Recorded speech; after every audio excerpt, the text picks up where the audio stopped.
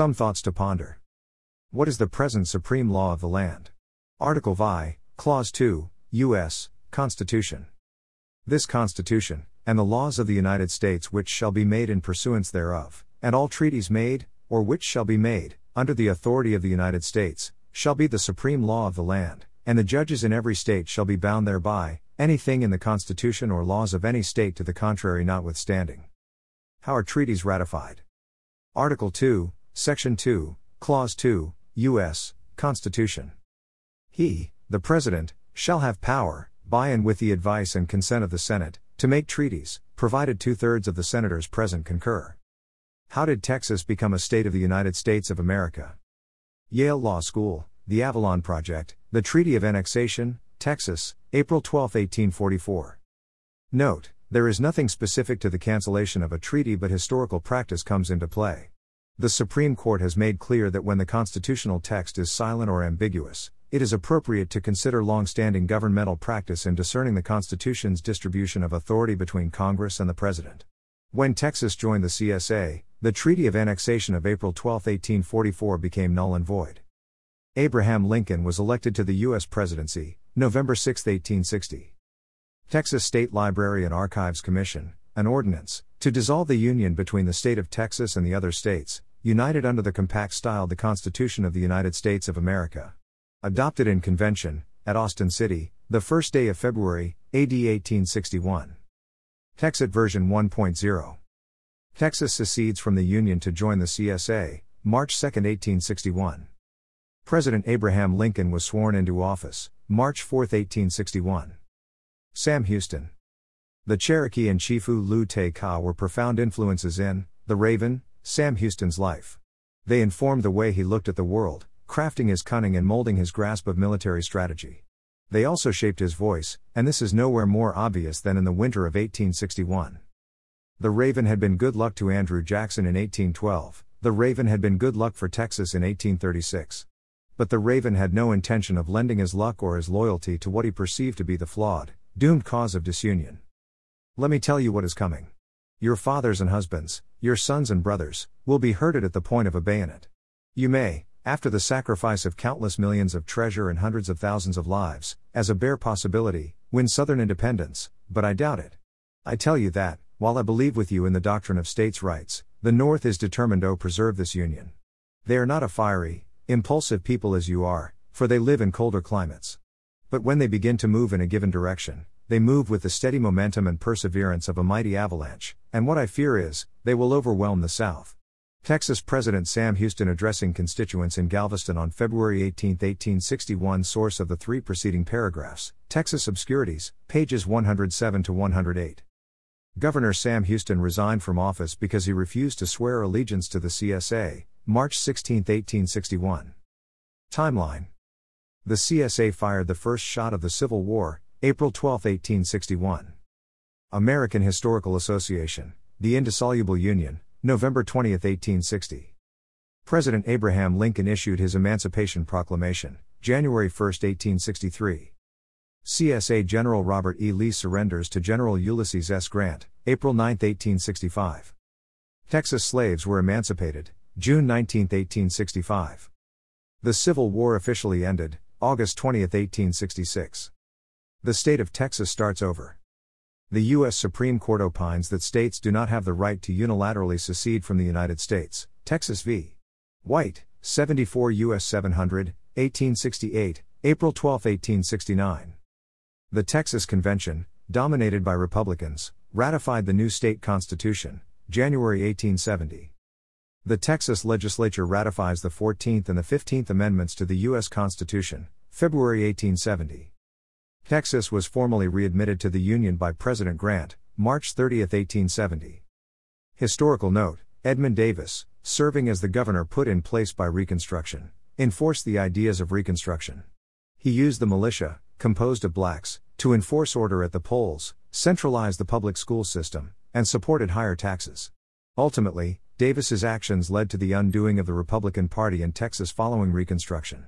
Additionally, during this time, African Americans were able to gain representation through the Republican Party, and some even served as Texas state representatives, such as Mitchell Kendall from Newtown. However, starting in 1871, Republicans began to lose elections to Democrats, and in the 1873 election, Richard Koch won the governorship as a Democrat. This marked the end of Republican control in Texas and showed the strong response of Texas Democrats to the Republicans and Reconstruction. In August 1875, Texans called for a new state constitution, in order to redeem the state from Republican Reconstruction efforts. 75 of the 90 delegates to the Constitutional Convention were Democrats. The new Constitution, completed by November, reflected the Redeemers' views and replaced the Reconstruction-era centralized, activist, and expensive government. The new state constitution effectively gave more power to local governments. It officially went into effect on April 18, 1876, wiping away the last vestiges of Reconstruction, Republican control, and military rule. TEXIT version 2.0. State Representative Kyle Biederman proposed the Texas Independence Referendum Act HB 1359.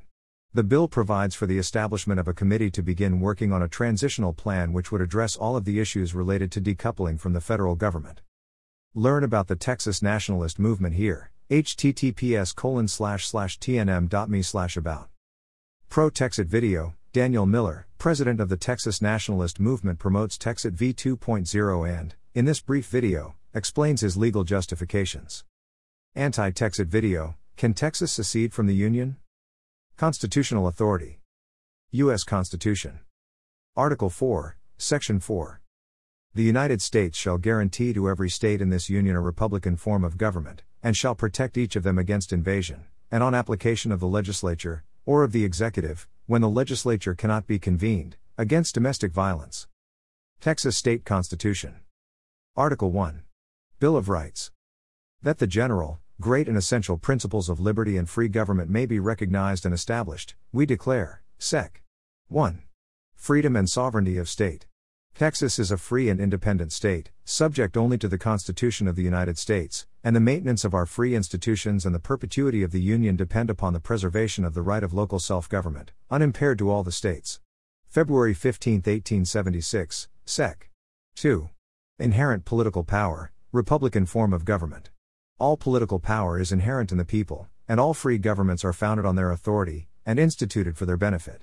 The faith of the people of Texas stands pledged to the preservation of a republican form of government, and, subject to this limitation only, they have at all times the inalienable right to alter, reform or abolish their government in such manner as they may think expedient. February 15, 1876. On the topic of sovereignty. From the time of the American Revolution, throughout the post-revolutionary Confederacy, to this day in history, all the member states of the United States of America have been, are, and will continue to be sovereign states. I point to the name of our country, the United States. What is a state? A state is a nation or territory considered as an organized political community under one government. State is the organization, while the government is the particular group of people, the administrative bureaucracy that controls the state apparatus at a given time. Political Science Review, UN 28, 2020. The state is a form of human association distinguished from other social groups by its purpose, the establishment of order and security, its methods, the laws and their enforcement, its territory, the area of jurisdiction or geographic boundaries, and finally by its sovereignty. The state consists, most broadly, of the agreement of the individuals on the means whereby disputes are settled in the form of laws. In such countries as the United States, Australia, Nigeria, Mexico, and Brazil, the term state, or a cognate, also refers to political units that are not sovereign themselves but subject to the authority of the larger state, or federal union. Encyclopaedia Britannica, state sovereign political entity. In common parlance, state is a country considered as an organized political community by one government. Sometimes, a republic or federations forming part of a country are also called states, whereas they can't be termed as states in political sense. Anyhow, when we use the term state in the field of international relation, it has the symbolic sense of signifying the existence of an independent sovereign entity. Study lecture notes. What is state? Meaning and definition of state. Questions. 1. What form of government? If TEXIT does not alter our state constitution, Article 1, Section 2. 2. How do we segregate and or set aside federal tax obligations? 3. How much will our TX. Budget increase to fund federal highways? 4. How would we enforce our southern border with Mexico? 5. What will be the state taxation system? Income tax? Property tax? 6. If Texas becomes an independent nation, What treaties will we pursue with our nearest neighboring country? Louisiana, Arkansas, Oklahoma, and New Mexico will no longer be neighboring states, they would be states of a foreign country. 7. What about the maintenance of the Intercoastal Canal? How do we fund it? Will we have an independent Coast Guard? 8. What will be the cost of our own air traffic control system? 9. Regarding prisons, what will be the cost to purchase and manage federal prisons presently now in Texas? Would they be closed and abandoned? 10. How long will it take to fully implement a Department of Naturalization and Immigration? How much will it cost? 11. Would we not craft a new constitution? Is one in development now? Is this not something that would follow the creation and adoption of a new constitution? 12. The big question, will TEXIT number 2 lead to a second civil war as did TEXIT number 1? How would we defend ourselves against the United States of America? 13. If we TEXIT as a whole, we will still have Tarrant, Dallas, Travis, and Bexar counties to live with. Has anyone considered cutting out of the present state a couple of new states that exclude the aforementioned counties? 14. Before and well ahead of TEXIT, there must be limitations of political contributions to be only from individuals residing within the state of Texas. 15. Pipelines, interstate now, international after TEXIT. Import-export taxation? All interconnections between TEXIT and the USA fall into total federal control, no longer interstate commerce. To be amended. Homepage. John White. Rockwall, Texas.